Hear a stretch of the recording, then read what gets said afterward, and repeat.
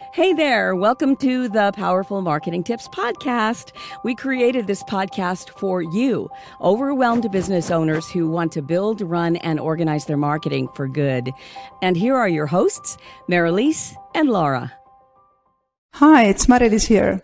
So how to earn more money? I don't think there is a single person who wouldn't like to earn a bigger income, right? As a small business owner, lack of money is often the obstacle that stops you from, let's say, investing into growing your business really. As a human, you also have, basic needs that need to be met. You need a roof over your head, food on your table, of course, clothes to wear. You need to get to places, and it would also be nice to afford some nice things from time to time. Right? People who have never been business owners often assume that being a business owner means that you are rich. But let's be honest, most of the time it's the other way around, because as a small business owner, you typically get paid last and you are constantly investing into your business, right? But to be able to sustain your business and your lifestyle as a business owner, you need reasonable compensation. So today I want to talk about possible ways for you to increase your income with the current services and products that you have to offer. So step number 1 really is to create a simple audit. You should understand which services and which products are most, let's say, profitable for you. If you offer services, right next to your service fee the hours you spend on a client each month. That way you can already calculate your average hourly rate per client, right? So I'm sure you can notice some patterns if you start doing that on a regular basis. For example, do you have a certain types of clients that require less time from you and therefore enable you to earn more per hour, or vice versa? Are there clients whose hourly rate is too low maybe? So those clients whose hourly rate is below your average are the ones you should focus on first. So once you know who these clients are, the next step is to figure out if there is a way to make your work more efficient and productive. So research if there are ways for you to offer the same service with 20% or even 50% less time. Are there processes you should maybe set up for a business? Could you automate some things? Could you maybe switch from in-person meetings to virtual meetings?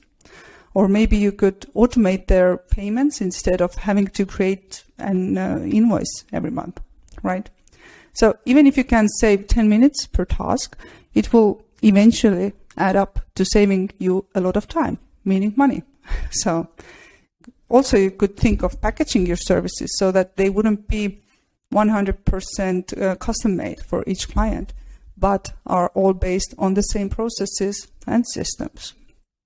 And step number 3 here is to really identify the, let's say, possibilities for upselling. Could you provide maybe more value by adding something to your service? For example, if you offer social media management service, could you also take care of your clients' newsletters and blog posts maybe? So try to put yourself in your client's position. If they have been working with you already for a while and you know their business quite well and they know your style, then expanding your service would take, let's say, the load off their table, right? And next step here is to find, of course, new clients. That is quite obvious, right? But once you have created the audit that I mentioned in step 1, it can become apparent for you that there are some clients who you may need to let go to make, let's say, room for bigger clients. Or if you are able to improve the efficiency by, let's say, 50% on your existing clients, you will also make room for new opportunities because you gain more time. And next step number 5, is to increase prices for your existing clients. But with this step, you need to be very careful. You do not want to rock the boat and break good relationships, which are most important. Approach it with care and negotiate ahead of time for sure. Also be prepared to illustrate the value that you have created and give a, let's say, legitimate reason to your price increase, of course. It cannot just be that the prices are increasing because of inflation, for example, right? And that is it for today. Of course, it is important to also analyze your existing costs and identify if there are ways for you maybe to cut back on some things. For example, different program subscriptions, because sometimes there are too many of those, right?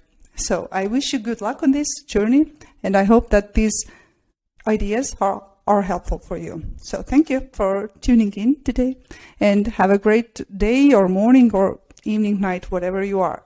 Thank you and take care. That's all we've got for this episode of the Powerful Marketing Tips podcast. Make sure to link up with us at our free monthly international mastermind event. Just go to powerful-marketers.com/mastermind for registration. And one thing that would really help us and other new potential listeners is if you would rate this show and leave a comment wherever you tune in to listen. Until next time, take care.